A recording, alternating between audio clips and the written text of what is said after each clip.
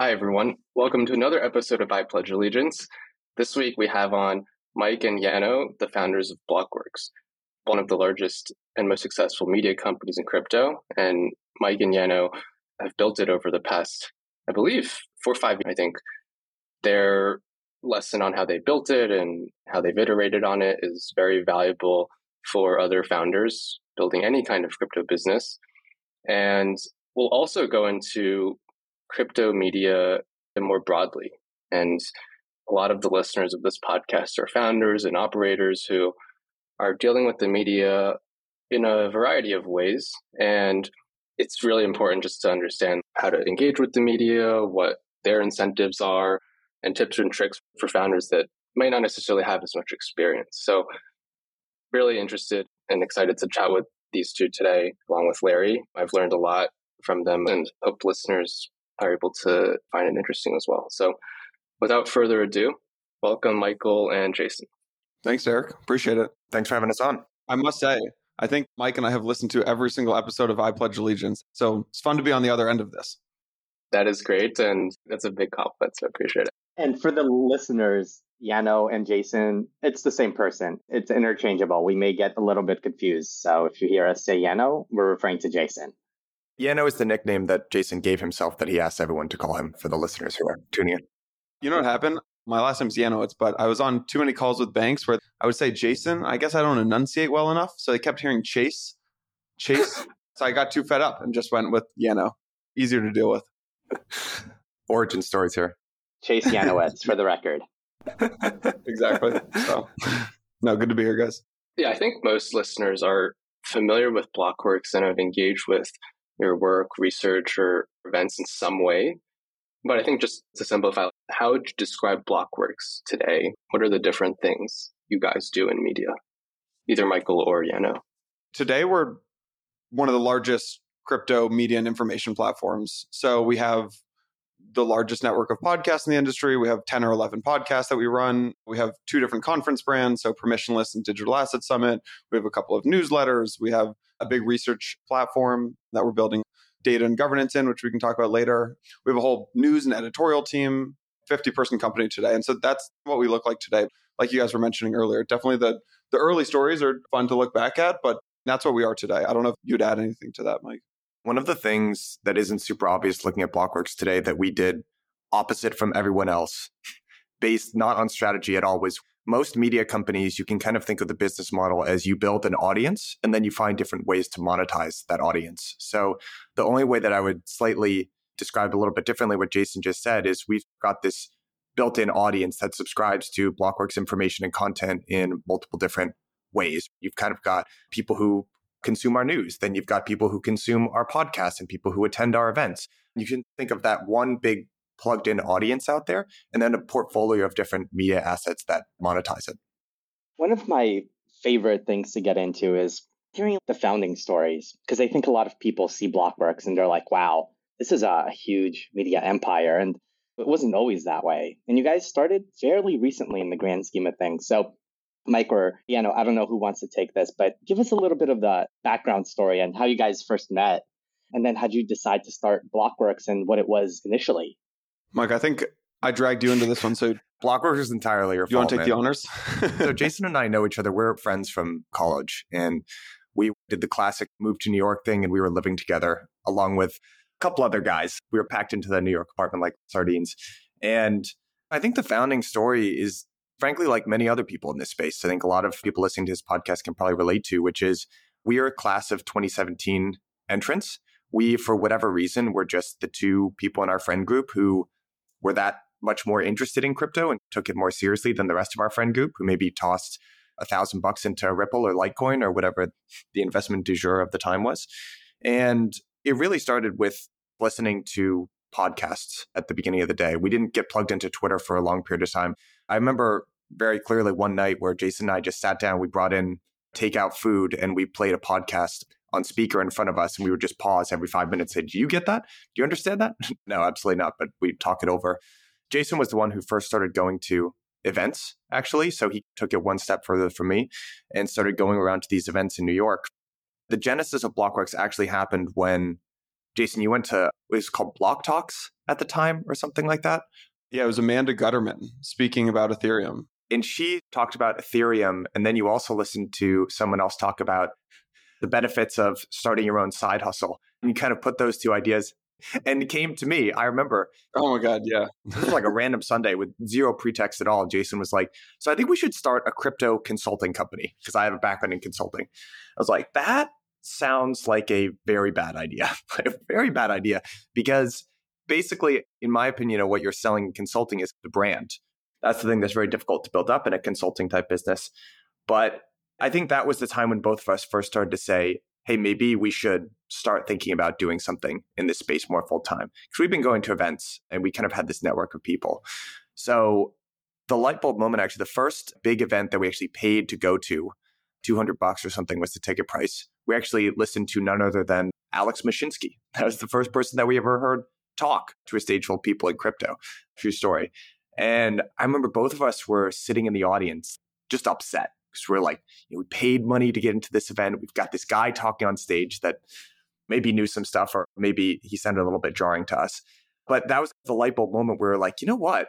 There are 250 other people in this event and they all paid $200 too. I bet you could actually make a little bit of money and build a reputation in this space by hosting these things. And I bet we could do it better. We literally went back from that event, got a whiteboard, wrote down we need things X, Y, and Z to host our own one of these. 2 months later, we hosted our first event. I think there's also another element of this. We've gotten so much wrong at Blockworks. Like any other company, we've made so many mistakes, but I think we got the early thesis of the business really right, which was that crypto would eventually grow to become this huge institutional asset class, and that the number of people and really the number of investors who would come into the industry would grow by multiple orders of magnitude, and that those investors were going to need a better source of information. So while I don't even think we realized this back then, what we were doing was building different pockets of information for those investors who were coming into crypto. Like Mike said, so we started with events, and then naturally the next thing that we went into was podcasts. And why did we go into podcasts? Well, because like Mike mentioned, we would literally at night put a podcast in front of us, play 5 minutes of it, pause it, look at each other, ask if we understood the episode, say no, Google it, figure it out, and then go back to listening to the podcast. And so for us, on our proverbial information journey into crypto, we found different buckets of information like events and conferences and newsletters.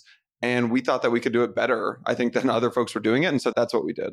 That's an awesome story. I'm going off memory here. And if anyone else here knows the story, just please correct me. But if I remember right, so Sheldon Adelson, the hotelier, or at least that's how most people know him now, I think he first made a big chunk of his money actually as a non-tech guy creating conferences. And I think this was in the 70s. I'm just looking at Wikipedia now. He developed Comdex, which is a pretty large trade show for the computer industry, which is funny because he was not really a tech guy, at least as far as I understand.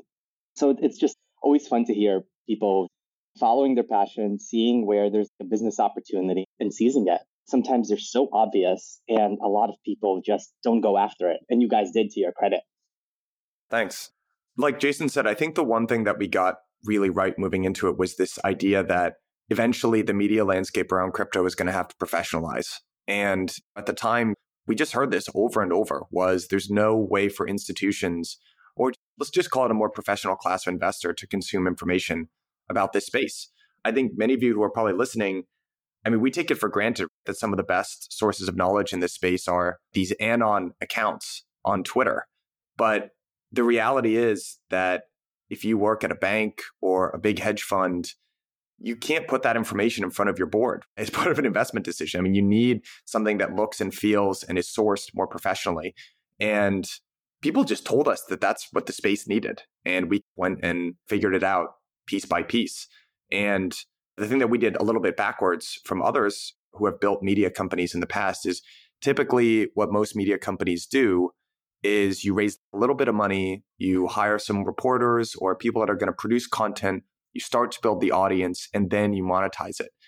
And what Jason and I did that was a little bit different, because frankly, we didn't know any better when we were doing it, was we started with the monetization, actually. So conferences aren't necessarily a way to build audience or community. They're typically a way that you monetize that community. But we started with that.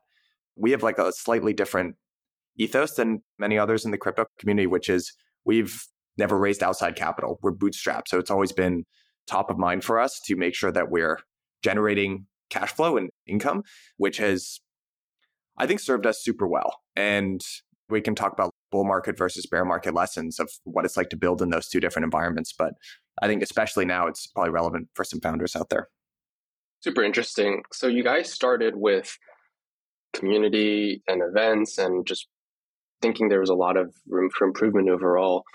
Sounds like it went well early on. And what did it look like after that? How did you guys land and expand into research, newsletters, podcasts? There's so much in between. I would love to hear how some of those other areas came about.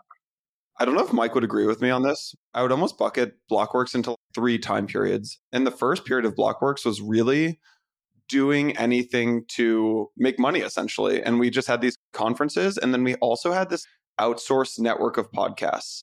That was like phase 1 of the business. We built shows with a bunch of folks. We had a show called What Grinds My Gears with Meltem and Jill, Meltem Demirors and Joe Carlson. We even did a show with Selkis at Masari. We had these early podcasts, and those helped us fund the business and made it so that we didn't have to take this outside capital. And actually, I think it was Larry who mentioned Sheldon Adelson. He has this quote about building conferences that I think he nailed, which is a conference is basically just building a marketplace, standing up a marketplace in 3 days and shutting it down 3 days later. We identified this need. There were 2 needs in the market. It was not just investors needed better information about crypto. It was that those investors needed to understand what were the right solutions. Okay, cool. I've made the decision to allocate capital into crypto. Who's my custodian? What's my trading platform going to be? And on the other end of this, there were companies that wanted to reach those investors. And so that's how we started making money in the early days, was connecting those folks through the conferences, through things like podcast sponsorships. So that was like phase 1 of the business. Phase 2 of the business, I would say, was the second push. In January 2021, COVID wiped away like 80% of our revenue from the in-person events. We pivoted and launched Blockworks Media, which was January 2021, launched a new website, and we can talk about that whole process if it's interesting. And then we also started bringing the podcast in-house. So instead of building shows for Selkis and for Meltem and other folks, we started building Blockworks shows like Empire and On the Margin. And now we're pushing into the third phase of Blockworks, which is we're building the research, data, and governance side of things too. I would also say that almost every single one of those phases was actually precipitated by a crisis. The easiest one for me to remember back to was March of 2020. And that was when COVID was starting to happen. And if you think about the Venn diagram of companies that are impacted by COVID, Blockworks had to be at the very bullseye center of that group because we had a conference business, which that was 65% of our revenue back at that point, which was overnight kaput. Not only could we not host the conferences and our revenue was gone, but we also have accepted money from sponsors in advance for the big flagship conference that was a month away or something like that. And we're also in crypto. And even though it wound up that was the absolute bottom, we were about to go on a massive bull run, we didn't know that at the time. Bitcoin crashed to like 4,500 or whatever it crashed to during March. And it made Jason and I really look at our business and be like, what are we building here? We've got something good on the event side of things, but we can't host events for God only knows how long. We need to do this thing that we think we've known we need to do for a long time, which is build the media business. So I think most of the step function changes in Blockworks have actually been precipitated by these, if not crises, definitely adversity, I would say. I'd love to double click into phase 1, which is podcasts, and in particular conferences, because we've all been to conferences. I'm sure listeners have been to many. In my experience, people who first have to put up a conference, and we've done this at DCG. I remember in 2018, we put up a conference for our portfolio companies. A lot of people seem to think before they do it, it's like, oh, hey, we just put a bunch of smart people in the room. They're going to buy tickets and it's going to be a great thing. But then they actually do it. Turns out it's really damn hard to actually run a conference, market a conference, and create a business out of it. Could you guys walk us through what was that first conference like? And what is the conference business? Maybe unpack it a little bit for us and for listeners. The early days were not conferences. They were 6 to 10 p.m. happy hours after work. And Mike and I had day jobs too. So we would wake up at like 4 a.m. or 4:30 or whatever. Mike would make me coffee and drag me out of bed or vice versa. And we would get on LinkedIn and we would max out the LinkedIn invitations. And every single morning, I mean, we had no audience. Most media companies have an audience and then they use that audience to sell conference tickets. We would just wake up before work every day, get on LinkedIn. And I think we probably sent tens of thousands of LinkedIn messages. And to that first event in February of 2018, we got, I think it was like 200 or 220 people there. To this day, sometimes someone that I'm connected to and know now will message me on LinkedIn, and I will see that the last message that I sent them before that was a LinkedIn DM. I get that all the time. In 2018, being like, please come to my Crypt Talks event. That was the name of it. It was fun. We got Netflix to come there because this was right after the 2017, 2 months after the hype. Mike got his company that he was currently employed at to sponsor the event for $1,500. Thank you, Ryan, for listening to this. We'd sold tickets for $50 and discounted them to $25. And so that was the first event. Second event was May of 2018, New York Blockchain Week. You got to remember media and crypto back then. There were two media companies, but there was really one. There was CoinDesk and Cointelegraph. That was it. And CoinDesk was like the 800-pound gorilla. And 2018 was interesting because that was the year Blockworks launched, Decrypt launched, Messari launched, The Block launched, all these new media companies. And we were all gunning for one company, which was CoinDesk. They were like the 800-pound gorilla. So getting back to the events, we had our May event, and then Mike and I both quit our jobs. And then the event that we did after that was not profitable. And we were like, oh my God, what a bad decision. What did we just do? It was the only one we've ever lost money on in Blockworks history. It was that second event 2 weeks after we both quit our jobs. With no money. And then we made like a bet the farm decision, which was in May of 2019. There was New York Blockchain Week again. And we made this decision. We had hosted 7 different 6 to 10 p.m. events. And we made this decision that we were going to scrap the 6 to 10 p.m. events, bet the entire company on doing this big conference during New York Blockchain Week, go head to head with Consensus. We even overlap one day, which for this 3-person media company was such a scary thing to do. I mean, if that event didn't work, there'd be no Blockworks, but thankfully it did. To even put some numbers around that, Larry, this will tie into what are your principles for designing an events business. But we brought in this woman she was an early hire and she's now our COO, Julie Miroff, who is just amazing. And as part of her first week, she was like, all right, we're going to do a budget for this new big event that you want to do. And she showed me this number that was 2 times what we had done in revenue for the entire year. Top line revenue. That was going to be the budget for this event. And every fiber of my being wanted to say, we can't afford this, but we had just brought on this person. She was way too qualified to be joining what Jason and I had at the time. And I was simply too afraid to tell her that we couldn't afford it. So I said, all right, let's do it. It was a Bet the Farm event. And it really ended up working out for us. It was actually transformative for our business. But that gets in like one of the big things that we learned about for when it comes to events is bigger is better, frankly, at least from an economic standpoint. There are huge economies of scale when it comes to the conference business. The best way I could kind of describe it is you sort of split revenue in between sponsorships and tickets for events. But let's say you have a big customer and they're going to spend $1 million on your big event.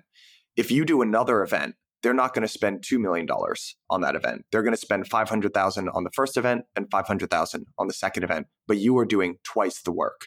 So that's a guiding North Star for us in terms of scaling conferences. The other thing is if you can be a category winner in one specific space, that's enormous. Part of the reason you see a billion different events crop up when there are bull markets in crypto is because people start being a little bit less discriminatory about what they're spending on. But now everyone's tightened up their budgets and they're going to say, okay, I only want to be in front of leaders in DeFi. I really care about the ETH developer community. Or it's the opposite. I need to sell into big institutional budgets. So they're only going to pick category winners across those 3. So if you're an events organizer, being large, category winners and specific is really, really important. Because if you think about this from the standpoint of a sponsor, let's say you are a company like Fireblocks and who you want coming onto your platform are banks or hedge funds or basically people that have a large amount of crypto that needs to be managed in some way, shape, or form.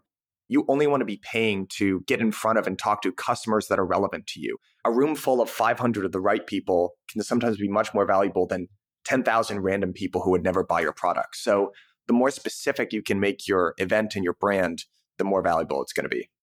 I totally agree with that. And as a customer of these events, and I'm sure everyone listening has gone to an event where the crowd doesn't feel right. It feels a little shady or the sophistication is just not there. And can you guys talk a little about how do you make sure the crowd and the vibe is right for an event? Because obviously the risk is you get the wrong audience and sponsors are not happy and potentially sophisticated goers are not happy. How do you think about stuff like that?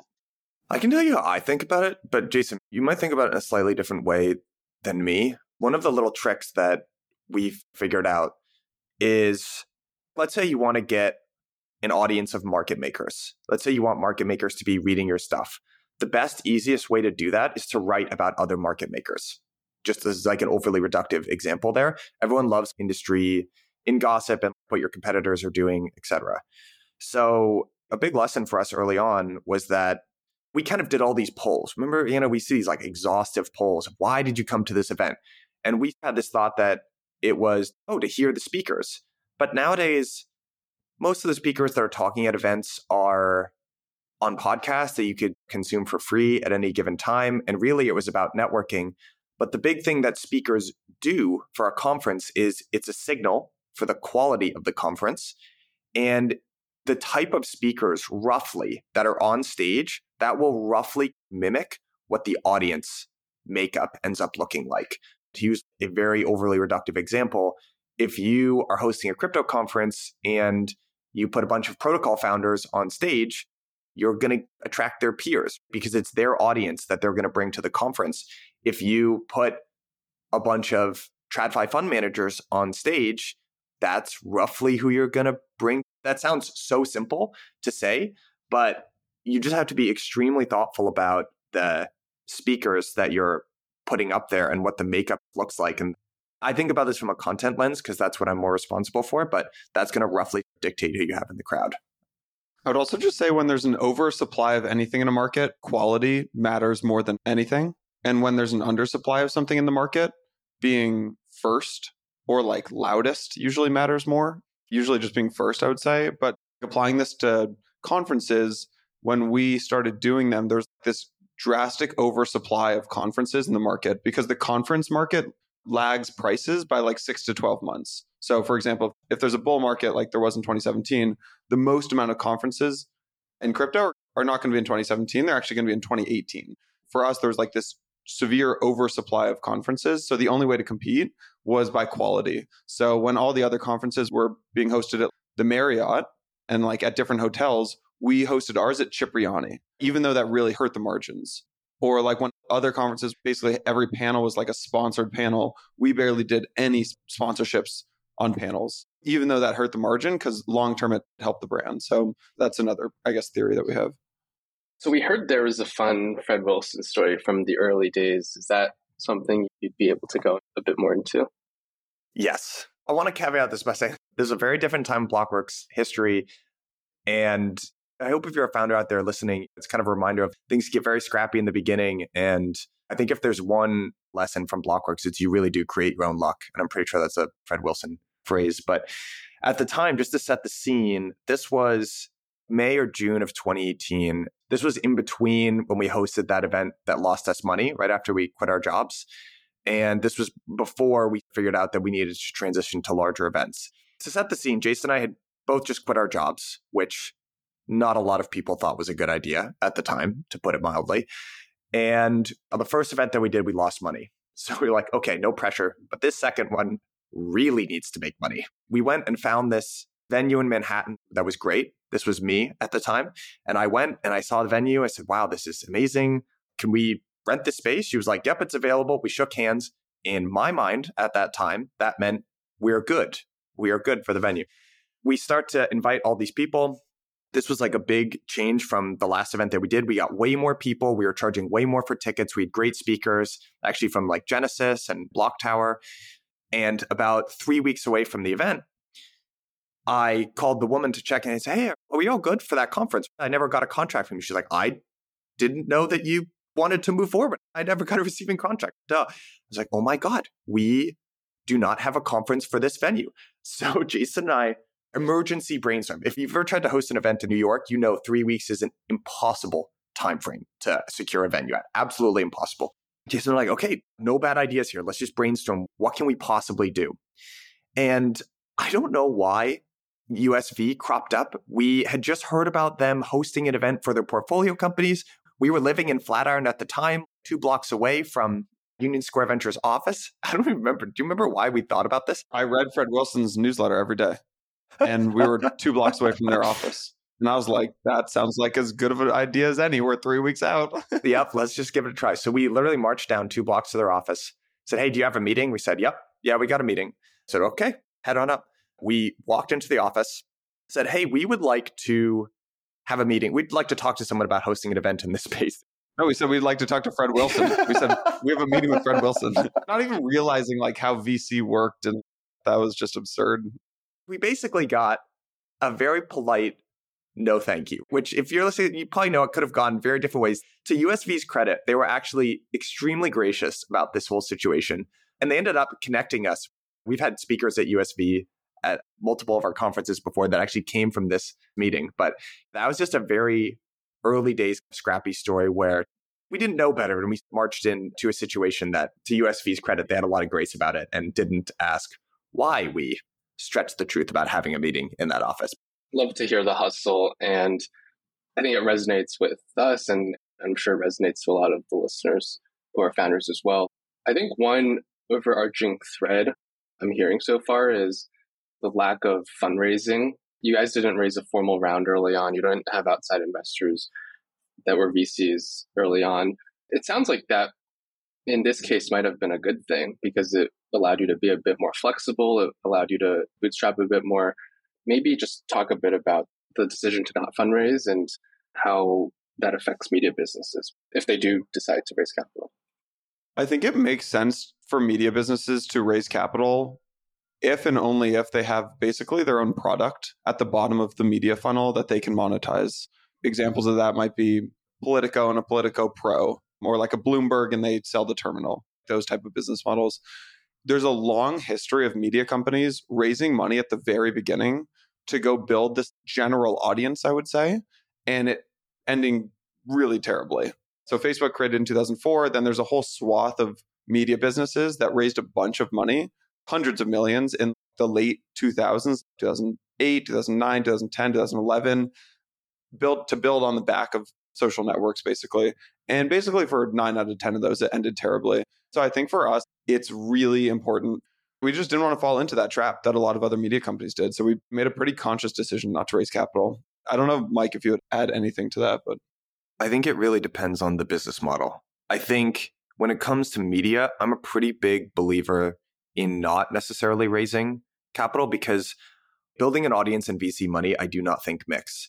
To use a bit of a phrase, I think building an audience is like women can't make a baby in a month type of thing. You can't force it to go faster. Trust naturally when it comes to humans takes a lot of time to build. And that's what you're doing with a media brand. You're building trust in a group of people over a period of time.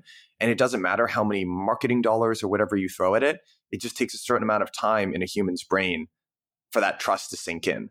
So while I think it was appropriate for us not to raise money, I think you as a founder, it's very difficult in the early days. You're like, I don't know what my model is going to be. I know this is the problem and I have a rough idea of my customers. But I think basically the decision to raise depends on the model that you ultimately end up going with. But I do think in the early days, a lot of founders would probably do, I don't know, I can't say that we would do it any differently if I went back, but a lot of the times these expenses that seem really big and insurmountable in the very early days of a business, you might be able to grit your teeth and find cheap solutions around instead of necessarily raising capital from investors before you're ready.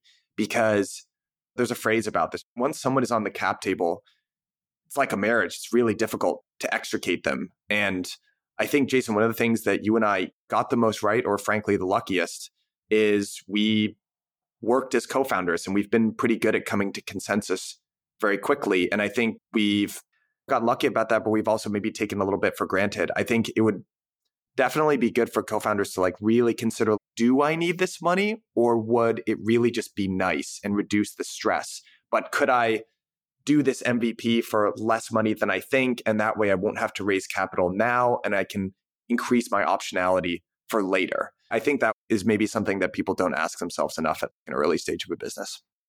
So far, we chatted a lot about the history of Blockworks, what you thought about the competitive environment for conferences and podcasts at the time, how you built the business in the multiple phases, and a lot of really interesting things. Now seems like a good time to talk about what you guys think of the competitive environment for media businesses today, particularly crypto media businesses. And maybe one thing I'll add for the listeners who may have not met you guys before is I've always been impressed with how strategic you guys are.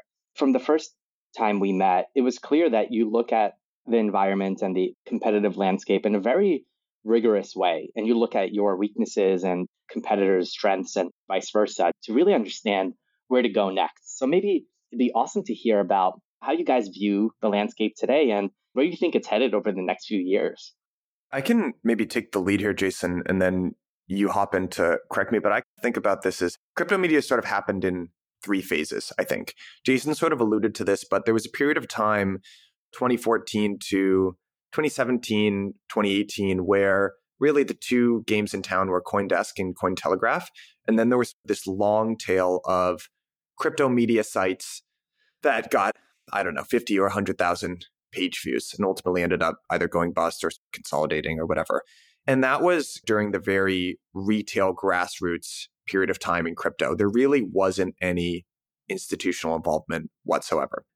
Then I think there was sort of a phase 2 of crypto media, which was the arrival of Blockworks and The Block and Decrypt and some of the other media sites. And I think the next wave was a professionalization of crypto media. And to be honest, I'm a little biased, but I think that crypto media actually does, by and large, a pretty good job. And I think you could contrast that with how the mainstream media has covered Alameda, Sam Bankman-Fried, and FTX versus the, I think, solid job that crypto media has done, frankly. And I think the difference there is it was a little bit more professional. You actually got good journalism practice, citing multiple sources, different points of view. You successfully recruited talent from the Wall Street Journals and Bloomberg's, et cetera. And I'm not just talking about us, I'm talking about our competitors as well. I think everyone does a good job. I think the one thing that has been missing from this phase, and you're starting to see the beginnings of it, but there hasn't really been thus far a market for research or data. I know there are examples of that existing out there, but it hasn't been large thus far. I think what's going to happen moving forward from here is I think there's going to continue to be consolidation on the media side of things. I basically think there are room for maybe 3, maybe 4 brands to actually be really blue chip in our space from a media side of things. So I think I see more consolidation purely on the media side of things. And then I think there's going to be more emphasis on the subscription part of media businesses. So a market for research and a market for data. And I think the media companies that survive are going to have to figure out that component where previously there hasn't really been a market for that yet. I think right now we're sort of in that transition phase from phase 2 to phase 3, Larry. I'm a little bit biased because I'm in the thick of it, but overall, I think for sort of trade media, which is how you describe a lot of the publications in crypto today, I think they do a good job. If you read most articles, I mean, they're well sourced. I think they do a good job of not getting super swept away by the narrative and trying to insist on facts. And I think they get it broadly pretty right. Larry, I think the other way I would maybe paint this picture of what's about to happen in crypto media is Blockworks today sits at the center of information in crypto. We have conferences that have become these industry hubs. We have journalists that break news that moves the markets.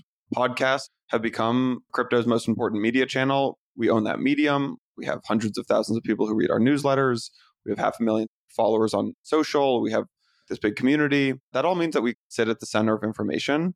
The next phase of Blockworks is moving from sitting at the center of information to sitting at the center of investment decisions on the research side of things. And that's what Mike is kind of alluding to. And we've been talking about with this platform that we launched 6 months ago. We built over much longer than that. It brings 3 pillars together, which is deep research on DeFi, including protocol-specific analysis, industry trends, then data, and then also governance, proposal analysis, grants tracking, governance deep dives, et cetera. And that's where the next phase of not just Blockworks, but I think media is going to go. I find that a lot of founders, they often have a North Star. They're building their business, it's in the earlier stages, and they're trying to look at traditional companies who maybe did this 20, 30, 40 years ago to see the playbooks, to see how they went from one product or service to another. To the extent you guys are willing to share, and maybe if competitors are listening, you may not want to say this, but is there a company you look to and say, hey, we want to be a little like them, or maybe take some of the playbooks they've used and apply them here? The answer with a big asterisk attached to it is we look at Bloomberg a lot as a model that is great and makes a lot of sense. And when I say Bloomberg, I mean the media top of funnel with a product that sits at the base of that funnel. We take a lot of inspiration from that.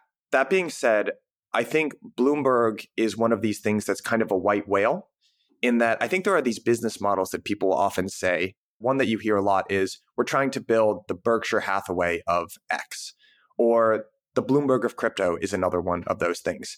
And when I say white whale, I just think it's this very seductive idea that draws a lot of people in that ultimately isn't really possible or doesn't have a very high chance of success. How many times have we heard the Berkshire Hathaway of X and it never really gets built? Why not? Because there's some magical combination of Warren Buffett and Charlie Munger, and they figured out the dynamics of buying up float, which they can use as leverage for the investing part of their business, that I don't know, no one has really been able to replicate. I believe that's the same thing for the Bloomberg of crypto. I don't know why, but just gut intuition tells me no one's ever really going to build what Michael Bloomberg built again. Maybe it's because when he was aggregating all of those sources of data to put behind the terminal, people didn't understand how valuable the data was and what he was really doing. And they probably didn't really believe in his vision. Now everyone looks at that business and says, you have one of the best businesses on earth. And I think people would be not as willing to basically sell that or license that data, or however that ultimately ends up working. But I think that the structure of the media top of funnel into the product enterprise research thing at the bottom, we look at a lot. In terms of North Stars, I think there are different businesses that we take inspiration from, different products we sort of look at. That's the right way to look at it, is each line item has different North Stars. I don't look at Blockworks as building the Bloomberg for crypto. I'm like, oh, our research business model could look something similar to like a Politico Pro or a Bloomberg. By the way, Bloomberg is one of the best software businesses in the history of the world. That's like saying you want to go build an Apple or like a Google. I'm sure you do. Okay. So I think for the newsletter business, we look at Axios and Morning Brew. They built these really successful businesses on the back of newsletters. For podcasts, we look at Gimlet and what they did. We look at Wondery. We look at what Barstool has done. And there are pros and cons of all these businesses. We try to pick out the best things for each product line, I'd say. Conferences, we look at Web Summit and Money 2020 and those kind of businesses. There are a lot they got right, and there are even more things they got wrong. So how can you basically study entrepreneurs of the past and businesses of the past to try to cherry pick the best things? And I think that's what most successful companies do, by the way. It's really rare to be like, oh, I'm going to pick this business model from 20 years ago and just copy it in my industry. It doesn't really work like that, I don't think. I could not agree more with that. Putting my VC hat on for a second, you see a lot of early stage founders, particularly first time founders, saying, I am building, to your point, the Berkshire of crypto or the Facebook of crypto or the Google of crypto, and insert big company of crypto. And it's basically almost always a negative signal to, I think, sophisticated VCs, because to your point, there's a lot of prerequisites that are needed to build these businesses that are often unknown to founders. So all they see is a sprawling media and data empire of Bloomberg. All they see is Apple launching all these products, but they didn't really study all the prerequisites, all the individuals, the market structure of 30 years ago, the vendors, the competitors. They don't see that stuff. And a lot of that stuff is what determines the outcome of the playbook. It is possible, by the way, I think, for founders to really deep dive in these things, but it takes a long time. So it's probably better for most just to get the contours, to see what the high level playbook is for a particular maybe product rollout or a branding exercise, and just steal that instead of taking the whole company idea and copy pasting it. Exactly. I agree with that. And don't be afraid to iterate. I think one of the great strengths of successful founders, and hopefully, Jason, you and I do this more rightly than we do wrongly, but there's a fine line to walk in between sticking with something and having conviction that it's going to work versus understanding when it's not working and pivoting. and there's no real science. You just have to have a feel. And we've had different product lines over the past that we've abandoned for reasons X, Y, and Z. But we've also had things that didn't work for a period of time, but we had faith that it would work and we stuck with it. And I don't know, hopefully you get those decisions more right than wrong. But I think finding that balance of where to iterate versus when to stick with it, that's a tough one that takes some time to develop. When you look at Bloomberg's business and just successful companies in general, they typically start with an incredibly niche idea. And I think that's sometimes what Mike and I see founders doing poorly in crypto when they raise so much money. And that's what happens when you raise so much money. Is you think that you can take on the world. Bloomberg just started with bonds. Mike Bloomberg, I think he was a bond trader. He worked on the bond desk or something at Salomon Brothers.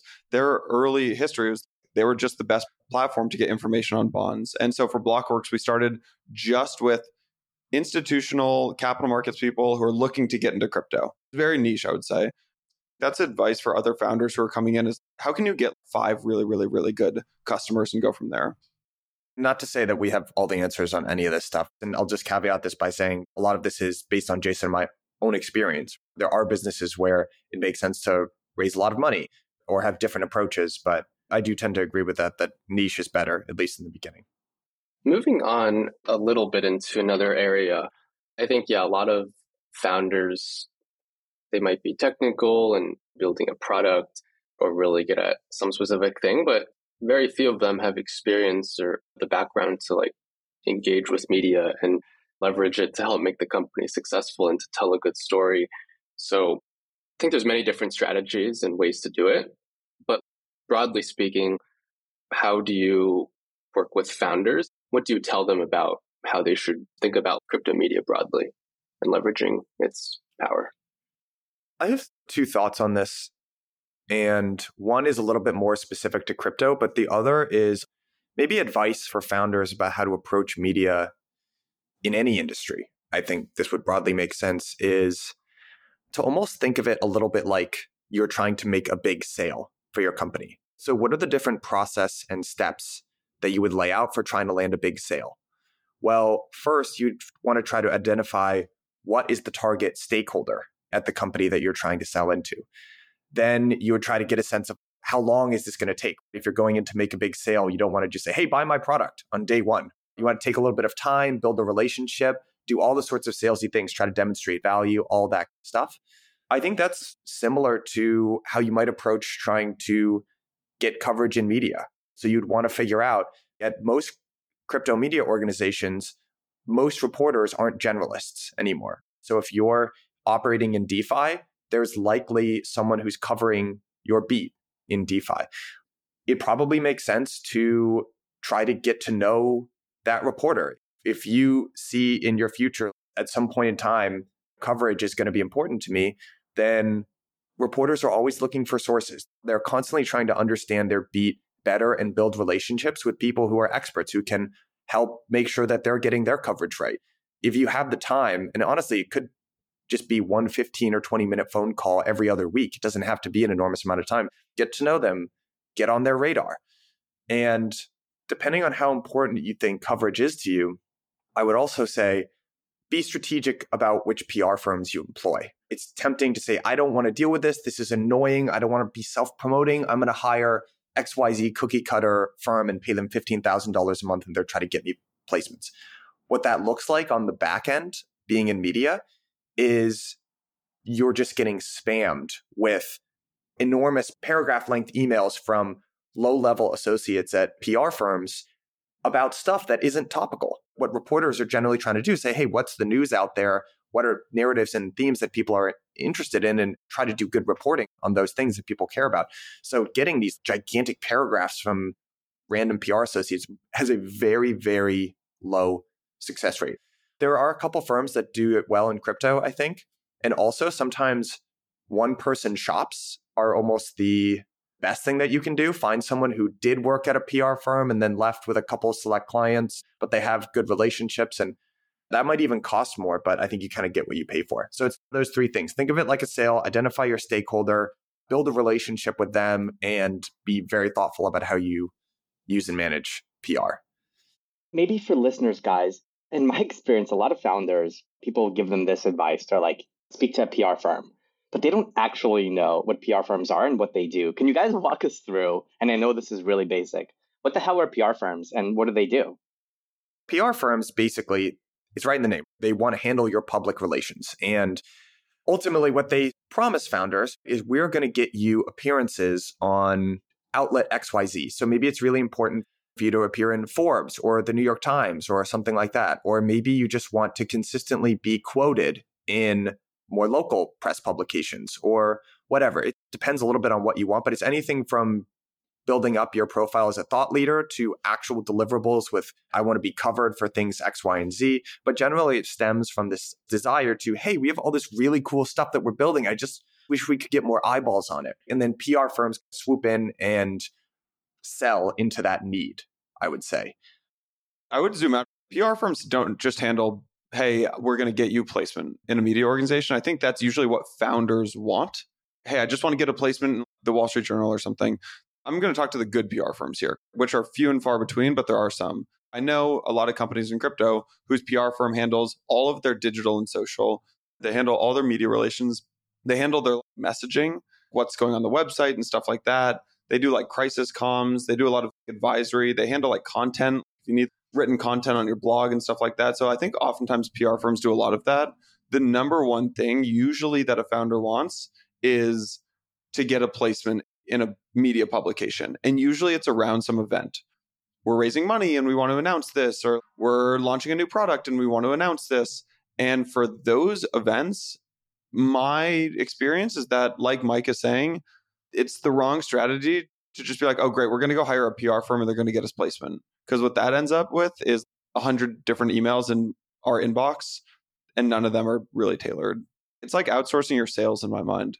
If you're trying to make a sale, like Mike was saying, you would never go hire some outside firm to go blast every single potential customer. You would do really thoughtful outreach and you'd get warm intros and you would get on calls with people and you'd do like exploratory calls. You wouldn't just send someone a pitch, which is weird because that's what PR usually does. So I've seen founders and companies in general make a lot of mistakes here where they assume that the PR firm knows who their customers are and maybe the PR firm will get them a quote or a piece in Forbes. When their actual customers, they don't read Forbes. And Forbes is a negative signal because they think not very well of that brand and the publication. And you see a lot of this stuff where the PR firm gets them that placement, but it actually hurts the brand and shoots them in the foot. One additional question. Are there any companies or maybe people today in crypto that you think do a particularly good job of PR and engaging with the media? I think it depends who your customer is. To your question and to Larry's point around, you have to think about who you're trying to reach. There's this company, TRM Labs. Oh, actually, I think they just came on your podcast. I'm trying to remember if they did. But anyways, TRM is this great like compliance platform. They're not trying to reach 1 million people. They're not trying to get a placement in some media outlet with 1 million people who are going to read it. They are really thoughtfully usually giving data or giving quotes to places where their 10 key stakeholders at potential clients might read it. So I think that's the first thing is you have to be thoughtful about what the point of your PR is going to be. Are you trying to reach investors who are going to invest in your new round? Are you trying to reach potential users? Is it B2B? Is it B2C? So I think the folks that do it well are the people who actually understand that. I don't know, Uniswap did a pretty good job back in DeFi summer. They got mainstream placement. I forget if it was like Wall Street Journal or New York Times that really put them on the map when they were doing more volume than Coinbase. And they were really the only protocol or the only DAO that was able to broach the mainstream, the non-crypto crowd. And they did a really thoughtful job with PR. I actually think a lot of companies don't do a great job and that it's a huge opportunity for them. Mike, I don't know if you would have something to add there. I agree with you. I think there's probably an enormous opportunity for especially more crypto natives to be a little bit more savvy about media and PR. I think if you were to actually poll mainstream society about what brand associations they have with crypto, it would probably be something like, we know Coinbase, know that exists. I know there's some guy named SBF and FTX that just blew up, and maybe he was a scammer, or maybe he was a misguided kid, which I don't love. And then there's some guy, CZ. There are very few figures in crypto who have crossed the chasm successfully into mainstream. And I think that's awesome. It's a huge area of opportunity. I think something has to change. There's opportunities for DAOs, I think, to improve the way that they brand themselves in crypto internally. I struggle a little bit. I'm not 100% sure what it is. I think a lot of it comes down to, frankly, Derek and Larry, I'd be curious. You guys are sort of at the forefront, I think, of helping DAOs and are very boots on the ground and familiar with how they operate. But I think one of the things that DAOs are trying to do right now is recruit more specialized labor. So maybe a concrete example of that would be DAO treasury management. What is the right tooling suite that we need to manage that? But also, how can we get some people in here with a financial background to help us manage that with a specific goal in mind? And I think probably there's something to be said there for some combination of media and PR. There's a different bucket that almost should exist in companies that doesn't really exist today, which is marketing versus content. I think in the future, more companies will have a content function as opposed to a marketing function. The difference being, and something that I see a lot actually happen in crypto specifically, is marketing is you're trying to push a specific message. Whereas content, you are putting ideas out there and having people come to you. Maybe you could argue good marketing should be the latter, but I think it's different. So one thing that Jason and I see a lot of the times is companies will be like, I want to have a company podcast, and who owns it internally? The marketing function. And the marketing function says, great, here are my value propositions from why my customers use XYZ exchange. Make sure in the podcast you are pushing these messages. And that's just not how good content works. Content is you get an understanding of what's the zeitgeist out there. What do people want to consume in terms of information? Put it out there. And then you have to trust that by virtue of you putting good content out there that people are engaging with, that rubs off on your brand. Now, you probably shouldn't put anything out there. You want to be conscious of brand. Don't put stuff out there that's totally off brand and people are going to be confused. But I think there's an opportunity basically for DAOs to leverage content a little bit more effectively and bring in some people with domain expertise there. For anyone listening that may want to dive more into this, there's a guy, I forget how I came across him. Oh, I was reading the Steve Jobs biography, and there's this guy who was Steve's PR coach. His name is Regis McKenna. I hope I'm pronouncing it right. And there's a book called The Regis Touch. It's really good for technology marketing in particular. So if anyone wants to dive a little bit more into the weeds there, highly recommend the book. It's on Amazon, The Regis Touch. Good suggestion, Larry. Great book. There's this Regis quote. He's like, the best marketing is education. I think that's what the best PR people do too. By the way, is hey, listen to that Regis quote. We are much more likely to cover something if you are helping us understand something about the market instead of just pitching your product. That's just one piece of advice I'd say. One thing that Jason, you and I go back and forth on sometimes, and frankly, I'm not 100% sure if this is really necessary, but a lot of founders sometimes are curious about, do I need to do a lot of speaking opportunities? Do I need to get a face out there that's associated with the brand of my company?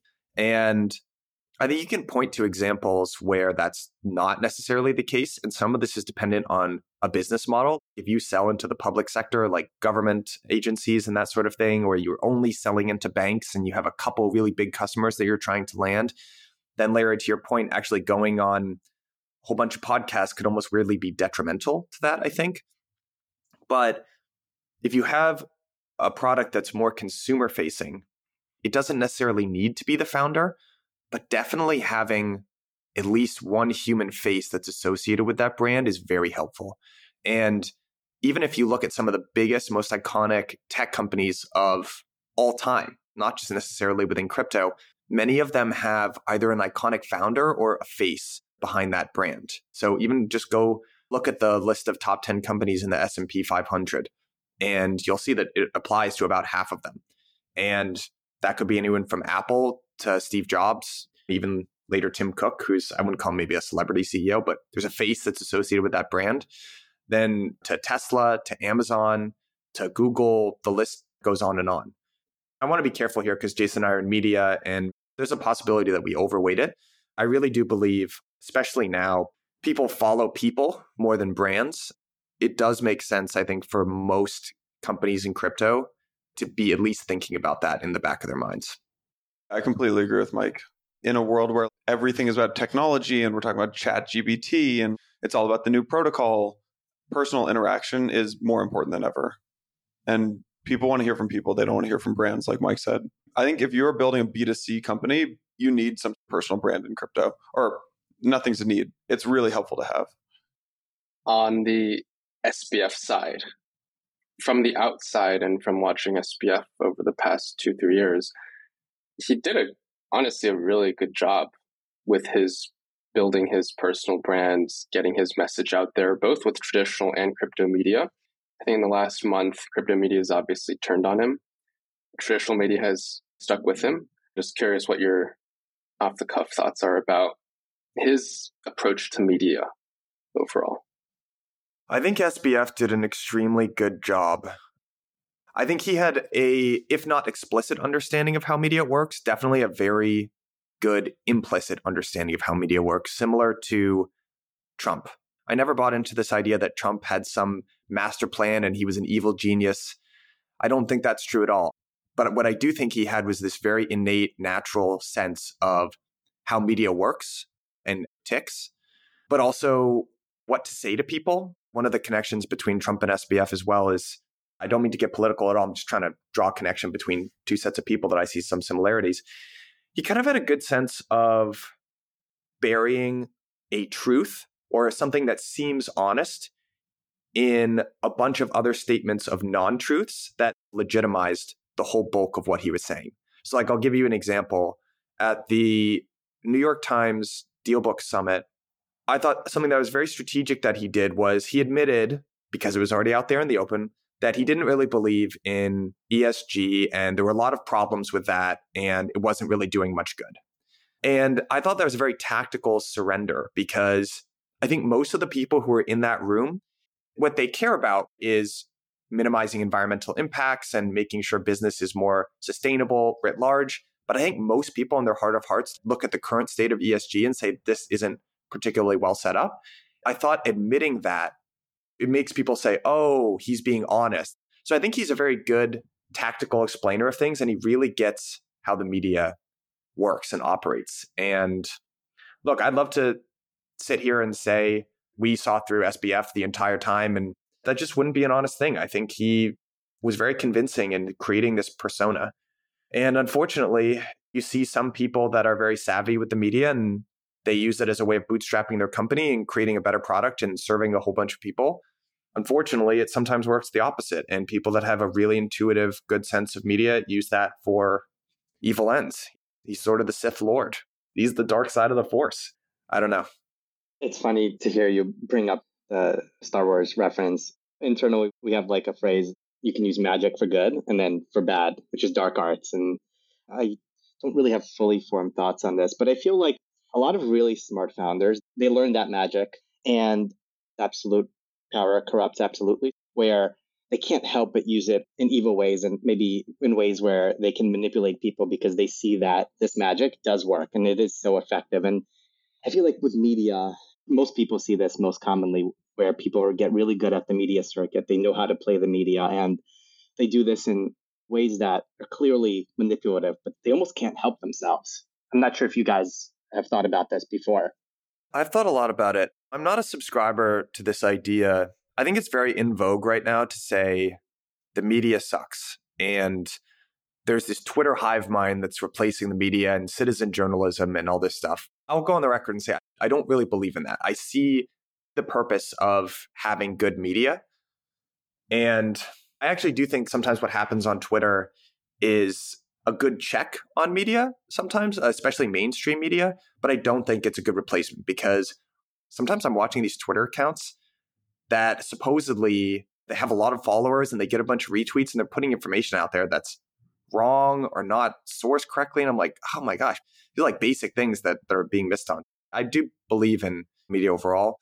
The fatal flaw of media is that the market for nuance is 2 orders of magnitude smaller than the audience or the market size of hype and narrative. That's the problem. As a media entity or operator, you have to be very conscious of how your business model works, which is you got to build an audience and you got to find a way to monetize it. Those people that you were alluding to, Larry, the people that understand how that works, I don't have a great solution for how to check them, because at the end of the day, people want to consume their information. I got to be honest, one thing I've been a little disappointed on is watching some of these attempted redemption arcs in our industry, because nobody wants to get in the ring and call people out and say things that feel nasty or whatever. But at the same time, the check on this has to be that people have to decide that they don't want to hear this information from this people.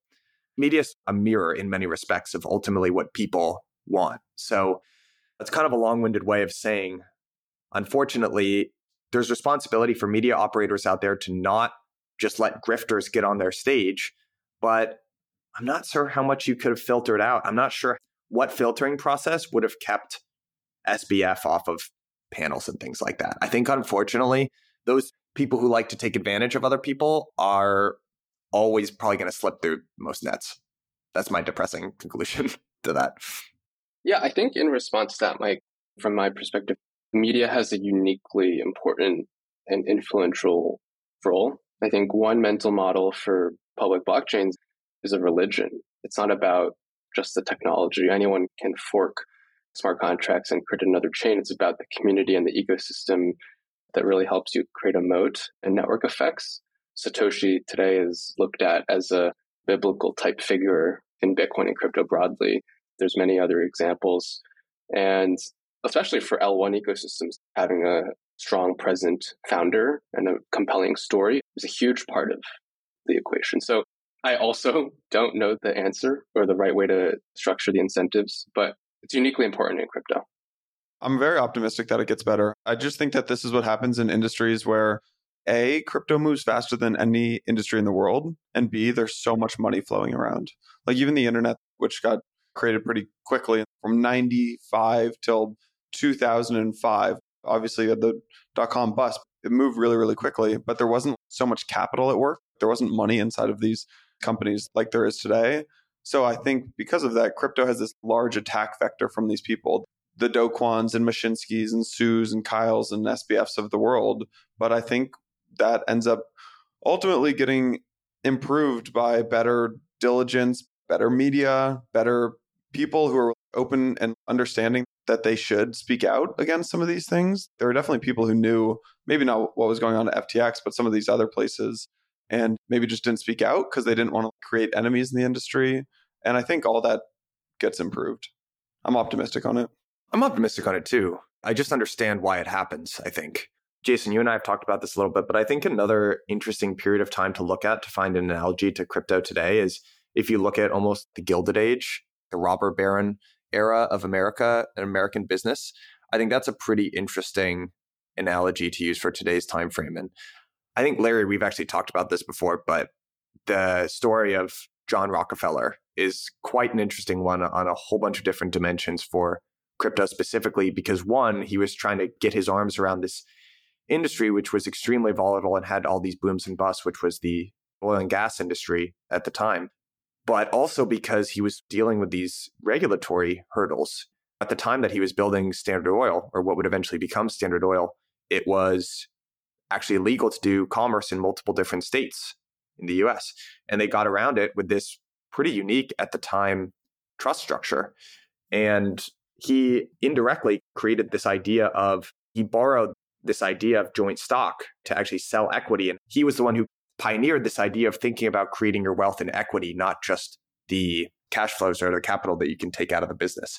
But that period of time of everything being very uncertain and very boom busty and prone to massive consolidation and all this crazy stuff, it's pretty interesting to go back and look at that period of time. I have to ask at least one governance specific question. I've noticed, and again, we've talked about this, you guys have spent a lot more time, I think, digging into protocol governance. I've even seen you become an active maker delegate and get really, really into the weeds. I just wanted to ask, what's the motivation? Why are you guys spending so many cycles digging into protocol governance? I have a very high level thought, and then Jason, maybe as our delegate here, can get into the weeds a little bit more. If I could draw an analogy back to 2018, 2019, there's a lot of stuff that was pretty uncertain during that period of time. But if you just looked at where capital was flowing to, what projects are getting funded, and where the intellectual capital was moving to, who were the smartest people that I respected a lot in the space, what were they doing? it was clear that a lot of the companies that were going to be successful, put a little asterisk around that because a lot of them have frankly blown up right now, but a lot of attention and capital is going towards this layer of CeFi infrastructure. And I don't think that's going to be the case this time. I do think CeFi infrastructure will get rebuilt and we'll make the same mistakes that we made this cycle, et cetera. But a lot of the smartest people that Jason and I know in this space are migrating towards working with and contributing to DAOs.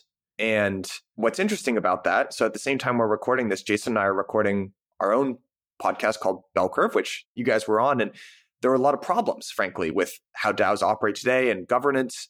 And when we see these two things happen simultaneously, where a lot of the funding and a lot of really intelligent people are also going towards something that's very new that there were a lot of problems with, you can't help but see an enormous amount of opportunity there. If you are trying to design products for that group of people, you have, from someone who's trying to create products, a really pretty interesting opportunity, which is very greenfield. You're not trying to be the nth research or data provider to someone in financial services who already has this whole stack built for them.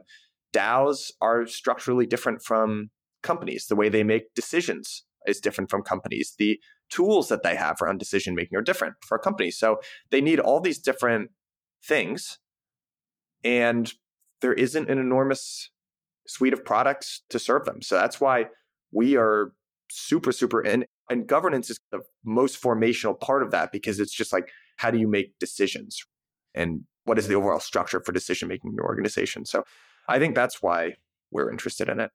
The reason that we're building a product that will help investors understand what's happening in governance is because right now there's no single thing that has the greatest gap between what is understood and what moves companies and organizations in the markets than governance. And I think that what we're building with Blockworks Research will help at least hopefully close that gap between what's actually happening inside these protocols and what actually gets built, and help investors understand that. That's why we're building that. I think there's a big gap in the market.